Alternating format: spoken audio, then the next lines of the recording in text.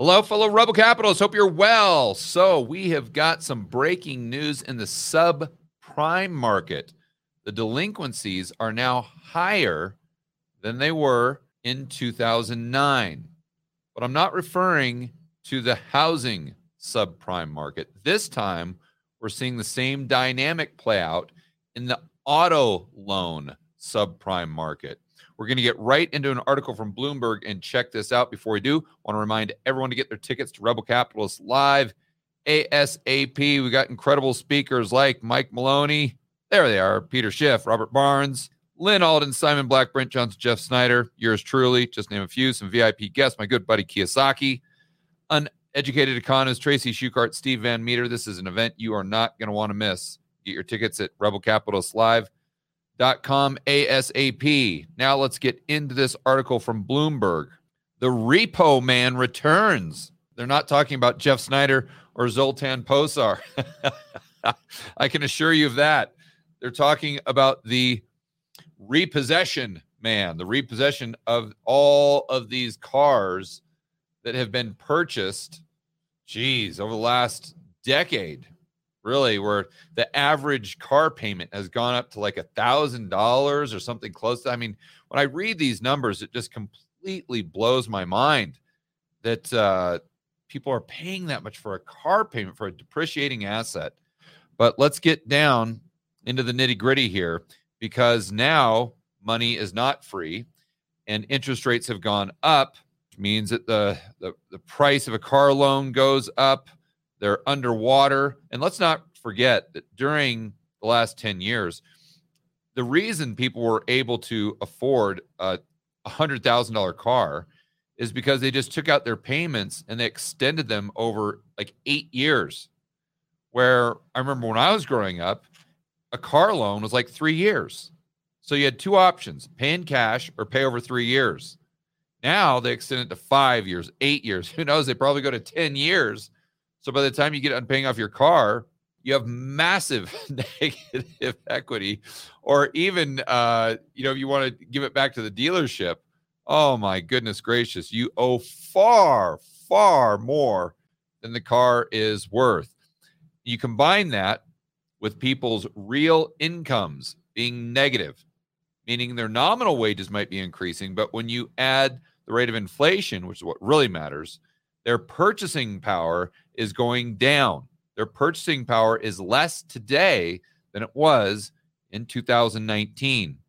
So they start this article talking about, I don't know, how this Orlando repo company is doing extremely well, and they're expecting their business to boom in 2006. And one of the main reasons they're expecting their business to boom is because this chart that we used on the thumbnail right here. Let me go over this more specifically here.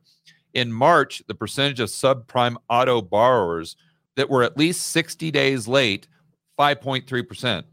That's up from a 7-year low, which is exactly what you would expect in May of 2021. Stimmy checks, PPP. People are just getting free money from everywhere. So, of course, they're going to make their car payment. But now it's a different story. And to give you some context, that 5.3% is higher than we saw in 2009. But there's an even bigger problem. Let me shoot over to this chart I found from Wolf Street. And back during the last subprime housing and auto debacle, the auto loans and leases about $800 billion. Now, $1.4 trillion.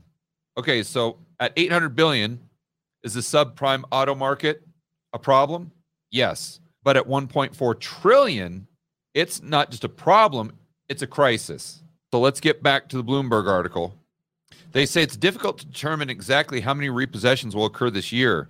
Cox Automotive estimates 1.2 million, up 5.3% from 2021.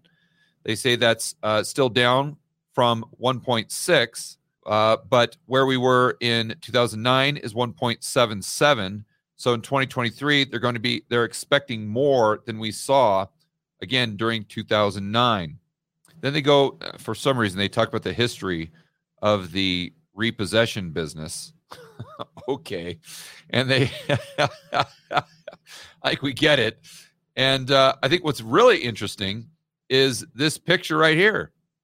They talk about how there's a buzz at this year's North American Repossessors Summit. And I didn't even know this was a thing, but I guess it's like Rebel Capitalists Live for repo men and repo women, where you can go there and they have all these booths, but then they have all these displays on these things that you can buy to make repossessing people's cars just that much easier. Like, oh, look at all the gadgets that you've got on this new tow truck to make it even easier to grab people's cars without them knowing. Oh, geez, you learn something new every day. There's a Rebel Capitalist Live for repo people. And then they go on to talk about this story from this gal that really puts things into perspective. Hello, fellow Rebel Capitalists. Got a quick question for you. Are you someone that realizes we are headed straight for an economic recession, maybe even worse? Do you also realize that the government is trying to restrict your freedom, liberty, and privacy on a daily basis? We've all heard in the news lately about central bank digital currencies, and it's not a matter of if we get them, it's simply a matter of when. But although you know we're facing all of these problems, you don't know what to do about it. How do you protect your wealth or grow your wealth when we're dealing with a very volatile economic environment? Or how do you maintain or increase your freedom and privacy when we have this woke Orwellian government that's trying to micromanage your life? Well, fortunately, got some good news for you. I have set up an event that is focused on helping you, the Rebel Capitalist, find solutions to these problems. It's all set up to help you build wealth and thrive in this world of out-of-control central banks and big governments. That event is Rebel Capitalists Live. It's going to be absolutely incredible. It's in Orlando, May 12th to the 14th. We're going to have speakers like Peter Schiff, Mike Maloney, Lynn Alden, Chris McIntosh, Brent Johnson, Jeff Snyder, Robert Barnes, just to name a few. So to get more information on how you can attend this incredible event that's going to give you actionable intel that will help you prepare for the rest of 2023 and beyond, go to rebelcapitalistlive.com, and I will see you in Orlando.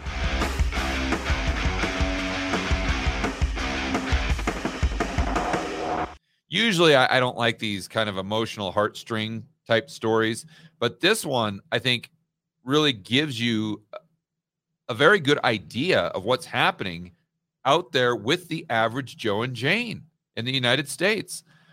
So this gal, Sarah Fader, freelance writer in New Haven, Connecticut, fear of repossession is constantly on her mind. After totaling her car in 2021, the 43-year-old single mom of two teenagers had to get another fast, but with a credit score of 500. Okay, so I could create a whole entire separate video on a 43-year-old single mom of two kids with a 500 credit score, but we won't go down that path. She struggled to find a lender who'd approve her. Shocker. She finally got a 2016 Subaru Crosstrek for 26 grand with a 19% interest rate with a monthly payment of $630. $630. Now, I remember vividly, this would have been me going back to 2006, right around there.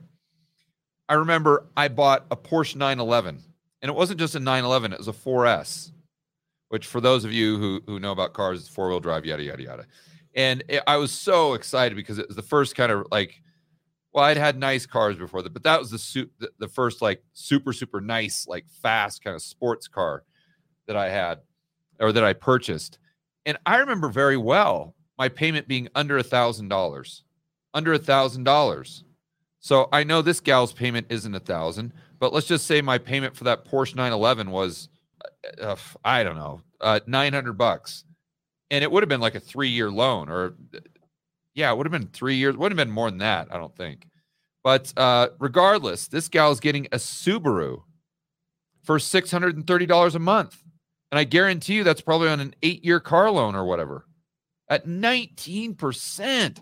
That is unbelievable. I mean, if that's not a perfect example of inflation, I don't know what is, due to the central planners. Because let's remember, Fed keeps interest rates artificially low. They prop up the market. The government deficit spends. What happens? These car lenders are like, yeah, we'll give you 3. How about 5 years? How about 6 years? How about 7 years? How about 8 years? We'll just worry about the depreciation later. And then interest rates go up and the prices of the cars go up as a result. And now all of a sudden you're paying $630 a month for a Subaru, for heaven's sakes. It's not even a new one. It's 2016. When prior to the GFC, let's say, you could have gotten a Porsche for almost for a similar interest rate or for a similar monthly payment. And trust me, my credit score was not 500. Wow. So look, she had to go to, okay, so then it says this quickly became unaffordable as cost of food and gas rose. So everybody thought, well, oh, these stimmy checks are great. Oh, the PPP is great. I mean, what are we going to do? Let people starve to death? And it was only people like me that were saying, hey, this is going to bite you in the butt. You're sitting there saying, well, we have to do something. And the answer is no, we don't. Not if doing something is going to make the matter far worse for the people you're trying to help, for heaven's sakes. And we see this playing out right in front of our eyes, right with this story. Because the government created all this consumer price inflation by locking you in a cage and completely destroying the global supply chains, and then to add fuel to the fire, they increased M2 by 25%. A large part of that was due to all these stimmies and PPP, quote unquote, free money. And now people like Sarah are paying the price. There's no free lunch. And unfortunately, using her as a proxy for the poor and middle class, they're starting to pay the price now.